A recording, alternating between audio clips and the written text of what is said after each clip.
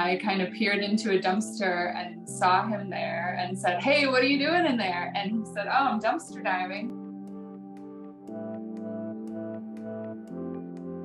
So we got 2 full dumpsters full of books again.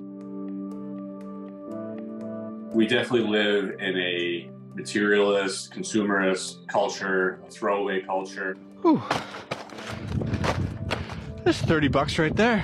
Getting that stuff and kind of keeping it out of the landfill and being able to make a few bucks at the same time is great for us. Over the weekend, we found an exercise treadmill. I think it goes for like over $2,000. I found that probably a year ago, and it's an Italian espresso maker. I think they retail new for like $8.50. We find these items, we try to fix them if we can, keep them, give them away to friends and family. When you've been dumpster diving as long as we have, you can actually kind of tell what was going on in the person's head when they threw that stuff out.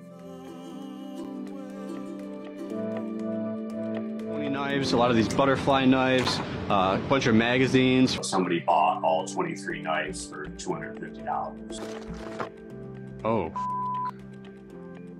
this looks oh, okay.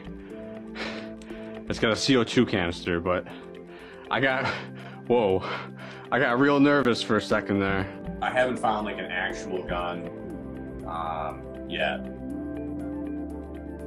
So whenever people ask me what's the best thing you ever found, I can say my husband. So Like this.